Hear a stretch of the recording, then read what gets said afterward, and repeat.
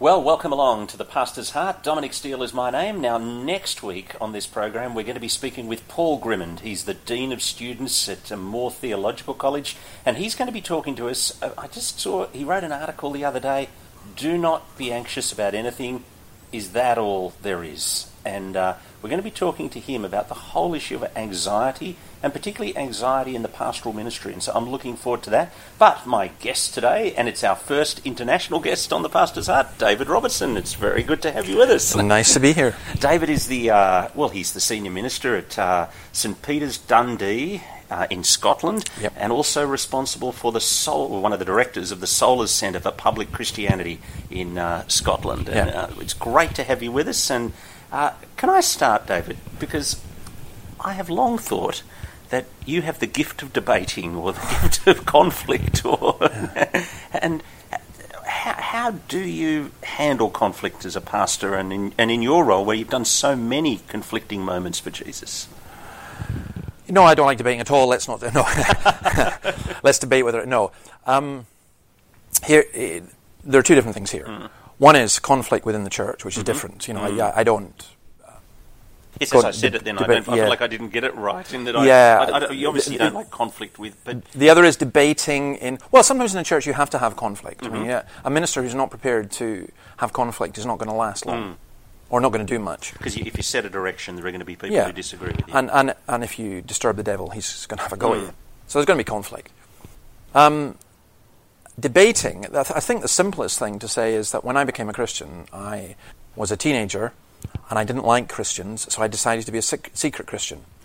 And cut a long story short, I was outed as a Christian.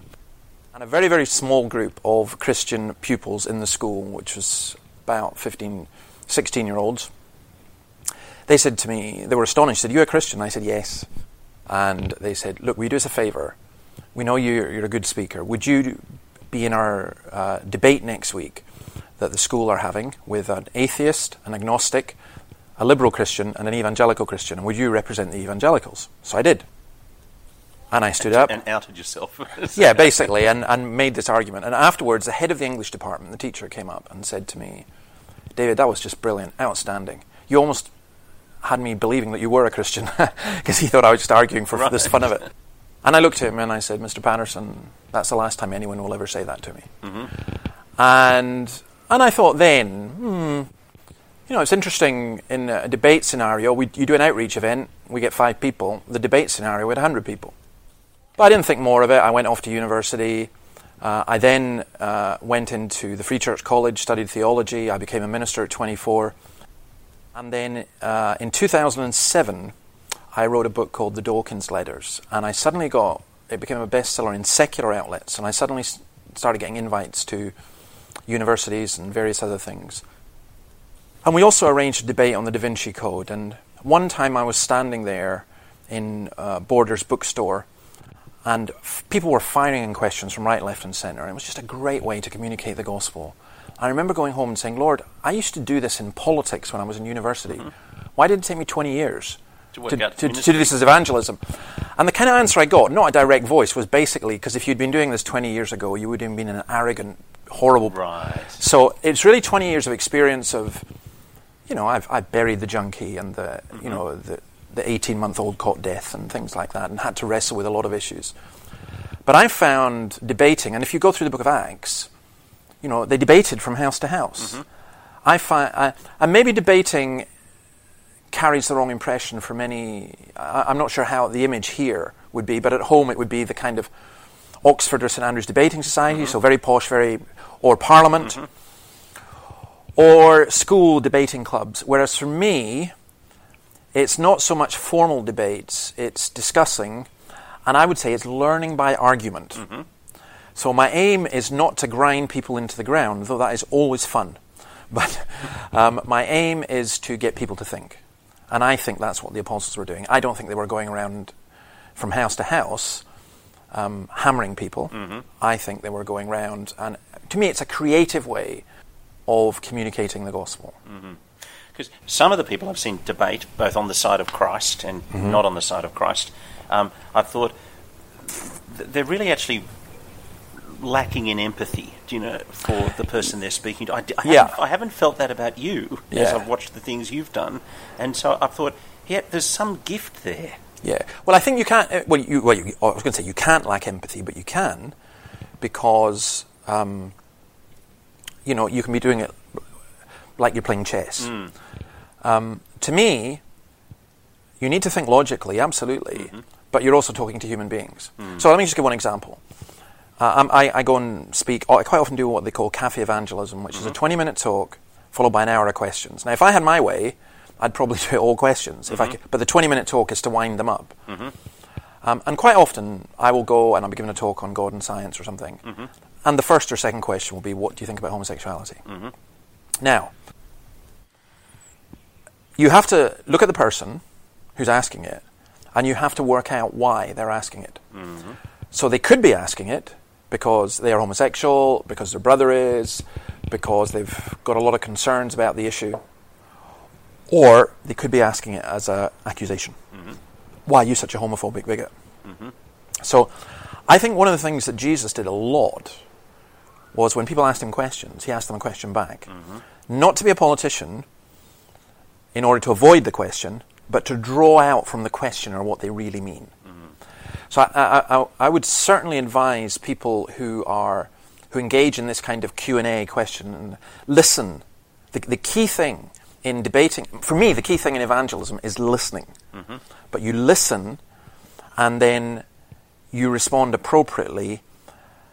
It's why, personally, I think debating on social media is pretty well a waste of time and almost always becomes nasty. Comments on Facebook or on Twitter or whatever. I mean, I do it, but it usually becomes nasty, and usually what happens is, when someone says, well, what about this? I will say to them, okay, if you are anywhere near Dundee, Scotland in the next 3 months, come and talk. We're going to have coffee, and we'll talk about it.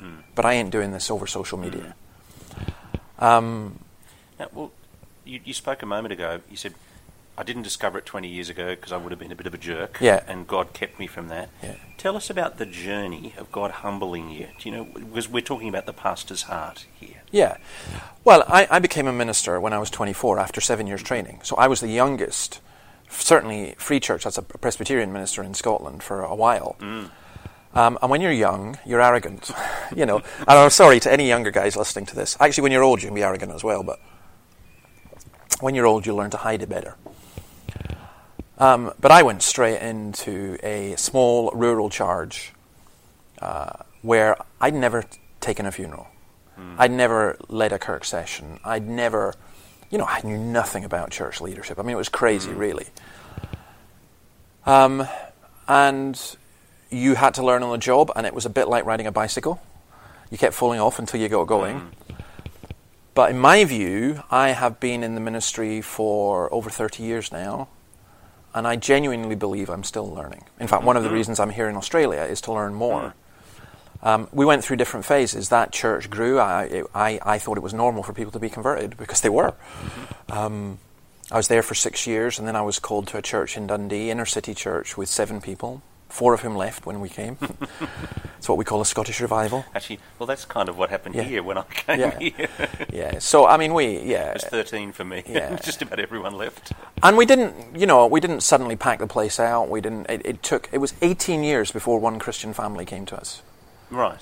So, that's often churches grow. So that's a lot of evangelism growth. Yes. Yeah. So a lot of evangelism growth. Plus, you say it's the pastor's heart. A lot of the people we received, I would say, were Christians, but broken. So, for example, some would come from a charismatic background and they'd suffered from heavy shepherding. Some would come from a Catholic background and the whole child abuse thing had really shook them up. Some, a lot came from the Church of Scotland background. But having said that, an awful lot came from pagan or atheistic background. So, it was just gradual growth over many, many years, and then about 7 years ago, it really became much more explosive growth, and that's been good to see. Now, one of the risks in asking somebody like you this question, where it's clear you're one of the people with a peculiar gift of evangelism, and I find sometimes the minister who has the really extraordinary gift of evangelism. The evangelistic strategy of the church is just come and hear me. Do you know?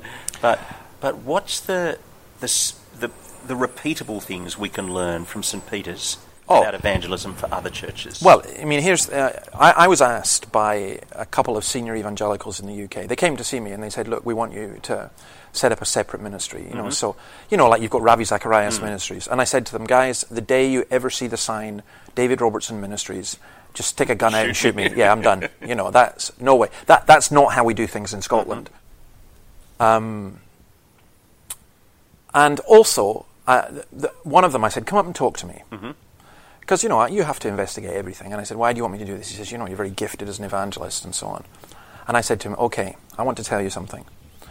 I go to the European Leadership Forum in Poland, and I said, they always score you, which is ridiculous, but I always get very high scores from your Slovakian Baptist pastor or your Romanian Orthodox. You give a Bible talk, and they score your Bible talk. Well, yeah, basically it's seminars and things like that on evangelism. So they, and I said it always comes out very high. And I said, why do you think all these different pastors do that? I said, I'm not particularly brilliant, but it's because I'm a pastor. So they get guys coming over from the States and elsewhere who've got ministries in this and who are lecturers in that. But I'm in a post-industrial, run-down city, just like many of them. And so I'm, basically my problem was, I said, how can I go out and start talking about doing evangelism, training people to do evangelism, and not do it? And because I believe evangelism is done through the church. So your question is really pertinent, because I don't believe dynamic individuals do evangelism. I believe the local church does it. However, I also believe that most local churches don't do it. But they are the ones who should do it.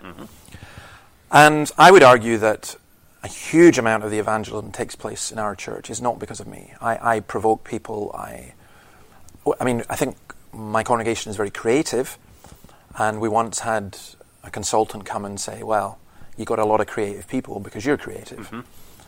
So you attract them. Yeah, basically, so like attracts like. But also we're incredibly diverse, because what we've done is we've said, right, what's the main central things in the church? Preaching of God's word, prayer, the praise and so on, the fellowship of God's people, the sacraments, and probably what we would add to that, mercy ministries. And I would argue if you've got a healthy church, then evangelism becomes a whole lot easier. So that, people just want to bring people. Yes. So, again, your listeners will know this.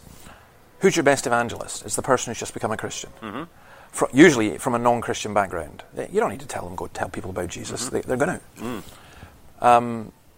I think too often churches have to be guilted into evangelism, and that's a bad idea. So the way I describe it, and it's a very simple illustration. I like football, like soccer, the proper one. And I once saw Barcelona come to play Dundee United. Barcelona, the best team in the world. Dundee United, definitely not the best team in the world. And I remember at half-time, the Dundee United fans standing up and applauding Barcelona, who were 4-0 ahead. Now, when I left that game, I was so amazed by them. I went on a bus, and supposing the person sitting beside me had been a little old granny who could only speak Slovakian or something, I was still going to tell her about the football, because I was so pumped. Just so excited. Yeah. And I want people going out of church, and they've actually got to restrain themselves from telling, rather than the other way around. So if they've got that, Tim Keller uses this illustration, and it's peculiar for him, I think, but we can apply it to ourselves. He says, he preaches as though the non-believing husband, wife, son, partner, work colleague, friend, whatever, were sitting in the pew beside the person in the pew. And he said he does that, and in 6 weeks they will be. Now, he has a unique gift. I think he has I don't think I have a unique gift. I think but the principle's right. Yeah. You're not preaching to the people who are there. You're preaching to the people who you wish were there. Well, no, I think you are preaching to the people who are there, but in such a way that they're going, I would just wish my husband had heard this. As well. Yeah. Okay. Yeah. So it's not just, you are preaching to the person who's there, but for example, simple thing, preaching on the fatherhood of God. One day this woman gets up, walks out in tears. Turns out, when we met with her afterwards, she said, that's horrible, absolutely horrible. Well, of course, you know what's coming. Her father had treated her badly. Yeah. Now, every time I use the term Father of God, I don't go, right, now I need to explain this for those of you who've been treated badly. But occasionally, now and then, I will.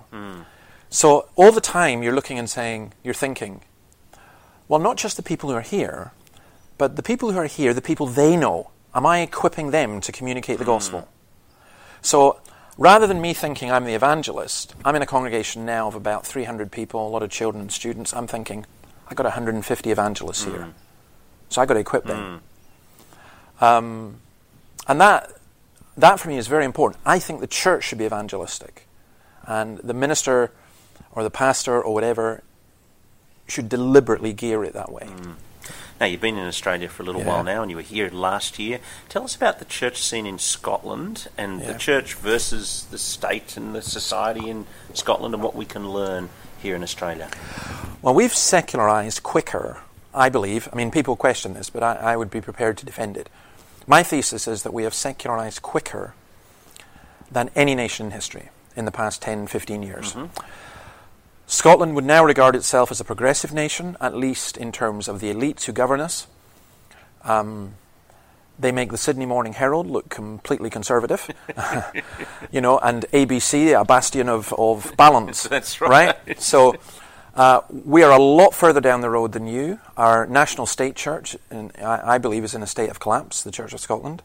So just the Church of Scotland, it's kind of the equivalent of the Church of England? Or it's the equivalent of the Church of England in England. Yeah. It is a Presbyterian church, and it's still got some good evangelical churches in it. I've got friends who are evangelicals in the Church of Scotland, but many have left. They're not growing, they're declining, they're losing 20,000 members a year. We have the residue of civic Christianity. But in reality, the influence of Christianity, particularly in the education system, has pretty well gone. And that means that 95% of people are growing up without any knowledge of the gospel. So, I mean, there was an analysis done fairly recently that said that, in effect, Scotland is now an unreached people group, or the Scots are, because it's doubtful whether any more than 2% know what the gospel is. Now, there's pros and cons in that. One of the pros is this. Whenever I do a debate against an atheist, I've never lost. Not because I'm brilliant, but because they haven't a clue what they're talking about. So it's remarkably easy. So they keep attacking straw men. Yeah, exactly. So, I mean, a standard thing I would say, again, and the pastor's heart, if someone comes and says, I'm an atheist, and they're quite militant. You say, well, you don't believe in God? And tell me about this God you don't believe in. Don't immediately go straight into the, 5 theistic proofs or something. Well, I don't believe in a God who does this, I don't believe in a God who does that, I don't believe in a God. You say, well, that's amazing, I don't believe in that God either. Yeah. But let me tell you about the God I do believe in. And for 9 out of 10, it's completely new. Completely new. And that, again, is where face-to-face stuff, that's what I like about the debating, because it's face-to-face. Online, people, they call me everything, evil, everything. When I debate people face-to-face... Does it stress you out? Totally. I hate it. People think I like it. People think I like, they think I'm this aggressive person who likes, No, that was clear. You're not that guy. That's why I thought... I hate it. I cannot describe how much I hate it. When I wrote the Dawkins letters, I had a month of being attacked viciously. Really viciously. Death threats as well. 2 death threats. And one Dawkins had to be ordered to take down. Because I admire what you're doing, but I think I'd be too stressed to do it. Yeah. Well, seriously, it is stressful. I don't thrive off it. I don't... what I thrive off is going into a situation where people will stand up and sometimes ask aggressive questions, and I talk to them. Now, the trick is you're firm, but you're dealing with a human being. And can you win the person? Yeah, but you don't. You see, too many evangelical Christians think you win the person by being bland. So let me give you an example. I'm in Northern Ireland, in Belfast. 400 people in a lecture theatre at the university in Belfast, Queen's University. About a third, over on my right-hand side, are kind of uber evangelicals, very strong. And a third, over on my left-hand side, are fundamentalist atheists. And then there's the people in the middle, who are in the middle. And one of the fundamentalist atheists stands up and yells at me. Now, he's dressed in black from head to toe. He has the whole goth thing, the eyebrows, the pierced nose and ears and lips. And he says, there are hundreds of myths about babies being born on the 25th of December. Why should we believe yours? And before I could stop myself, I said, sir, you are the prime example of the dangers of Wikipedia. And the place burst out laughing. And And I thought, oops, I shouldn't have said that. Yeah. Anyway, he looked so angry. And I said, no, there's not. I explained that where the different myths come from, and they weren't on the 25th of December and so on. But just a classic example of taking something off the internet. Yeah. So anyway, at the end, I happened to be signing books, because that's one of the reasons for being there at that particular thing. And I saw him standing in the queue. And thankfully the queue was big, and he had a big long black coat, and I thought, probably a shotgun in there or something, And I thought, oh my goodness. And so I took my time, really hoping he would go away, but no, he stayed right to the end. And as soon as he came to me, I put my hand out and I said, excuse me. I said, I am really sorry, I broke a golden rule there. I said, I made fun of you. Yeah. And I shouldn't have done that. I'm sorry. And he looked at me and he said, I'll not repeat what he said exactly because he swore, but he said, no. He said, I was talking absolute rubbish, and you called me out on it, and you're quite right. And he said, if you hadn't, I wouldn't have stayed. Right. But he said, I couldn't believe that you called me out on it. And he said, you did.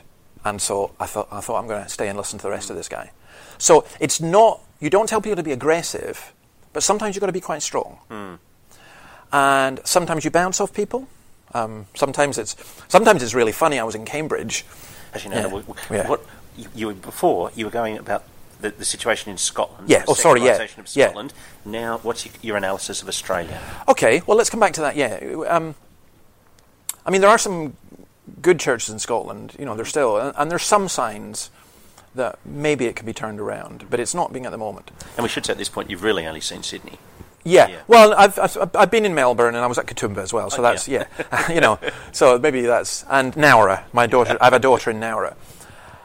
Well, I have a lot of Australian friends here as well, because one of the ministries that's really taken off is I write a blog called The Wee Flea, and I wrote it as a personal thing, and I think last year there were 1 million people who visited it. So, or there were 1 million visits. I think it was about 500,000 people, but but it was quite extraordinary, and a lot of them are from Australia. So people from Australia write me, and I would say, let me just take a rough stab at this. An overall scenario, I would simply say this: you're about 10 years behind us, but you're heading our direction. Now, I mean, I think we're the more aggressive. I don't mean that we're advanced. I mean, we are going downhill. Aggressive secular, militant secularism. Yeah. I think you've got it. I recognise it. I see it. I'm looking forward to eventually having a letter published in the Sydney Morning Herald. I keep writing them. And I'd love to go on your ABC Question Time, and things like that. However, there's some differences. You've got some very, very strong churches, including Anglican churches, which we don't have. You have scripture in schools and a far bigger influence on education than we do, and I would strongly advise you never to let that go. That's the one you do not want to let go. And you've got areas of the country where there's still significant Christian influence. But my personal perception would be, if you don't start using the strength that you have and the gifts that you have to communicate the gospel more effectively, you're going to be where we are within 5 years.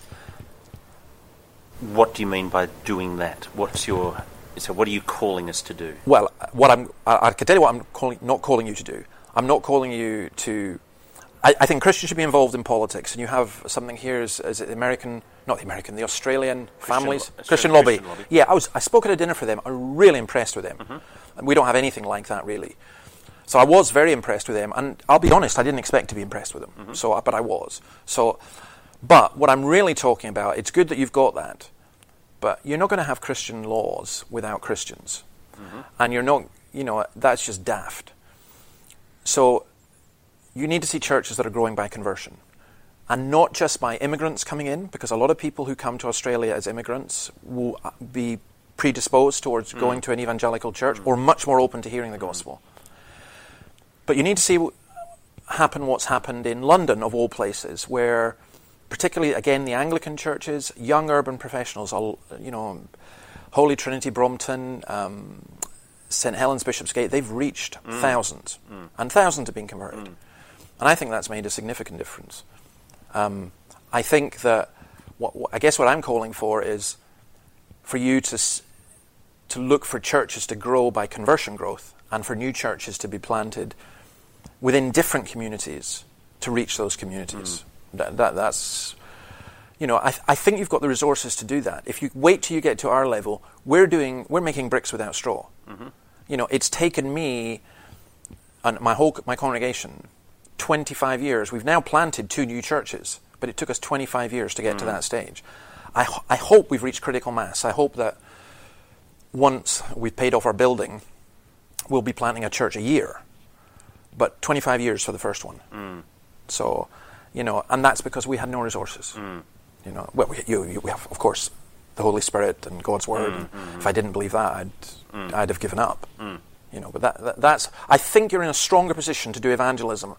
Don't wait to do evangelism until you're St. Peter's. St. Peter's was down to 7 people. So when I went there, the 7 people, or the 4 left, they basically said, "Do what you want because we're finished." Well, I would say, okay, guys, maybe we need to, loosen up a wee bit and get involved in more creative evangelism, but whilst holding on to the absolute core and centre of the Word. That's what I would say. Now, you've started a centre called Solas, the Public Christianity Centre. What you're aiming to do there? Well, that came about because of a man called Gordon Wilson, who was leader of the Scottish Nationalist Party, ex-leader, came into church one Sunday, and I recognised him. I'm interested in politics. I said, "Mr. Wilson, nice to see you. Why are you here?" He said, "Oh, I read your book, David, and curious, I couldn't get any book signings, so we thought we'd come along." That's nice. Yeah. So he and his wife came, never left us. He died last year, but he said to me one day, "David, I'm a new believer, but you've got to stop running around like a headless chicken. Let the mountain come to Muhammad." So I said, "Gordon, what are you talking about?" He said, "You've got to bring people here to train them to do the kind of evangelism you do." And so Solas was born, and it was born with 3 aims: to train churches in evangelism, in what we call persuasive evangelism. We don't like the term apologetics, but it is what many people would understand as apologetics, but it's persuasive evangelism.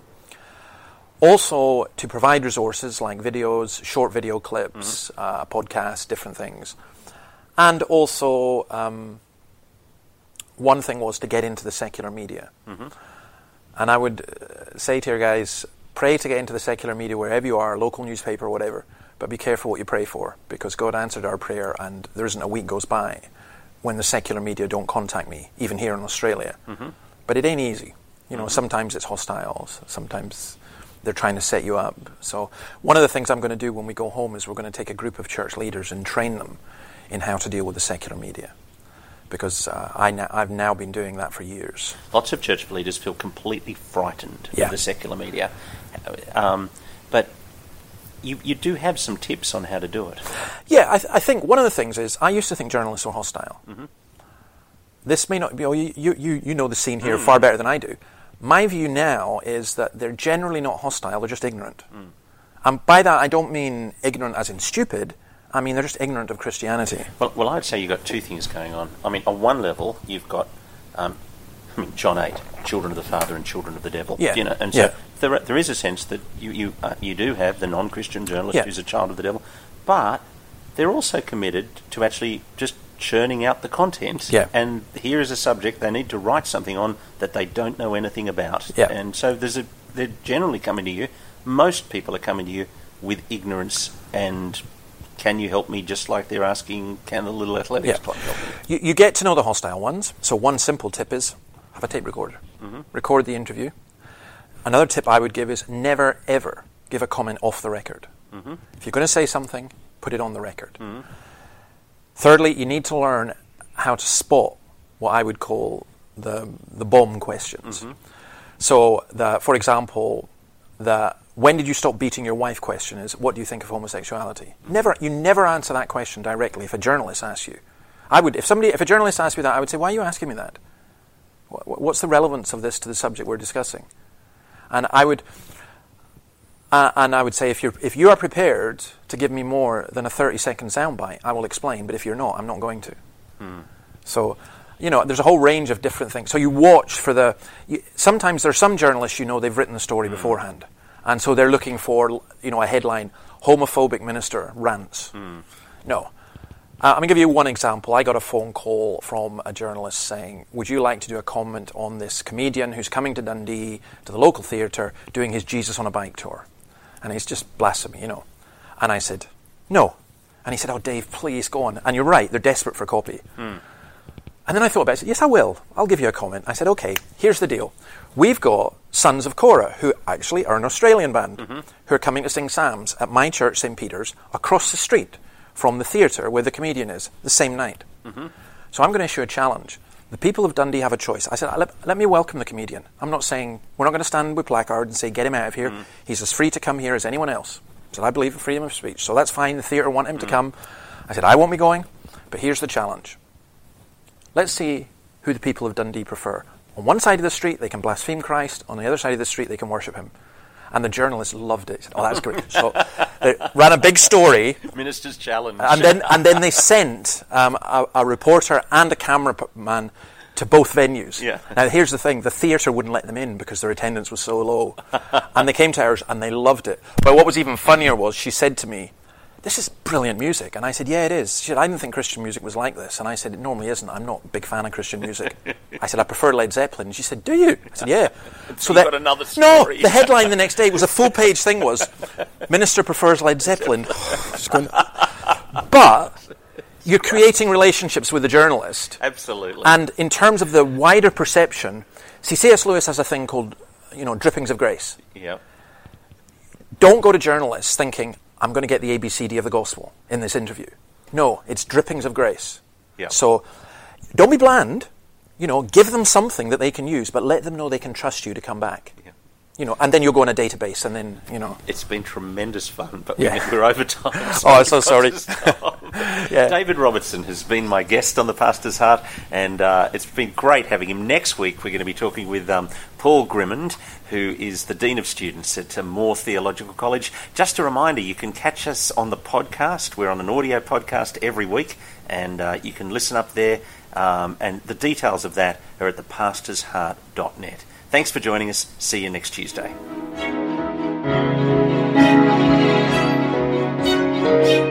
Hey, if you're listening on Apple Podcasts, we would love it if you could hop over to the Apple Podcasts app and give us a rating and review. That helps us in the rankings and lets other people discover The Pastor's Heart. And again, if you are able to help us out by being a financial partner, go to our Patreon link, patreon.com/thepastor's heart.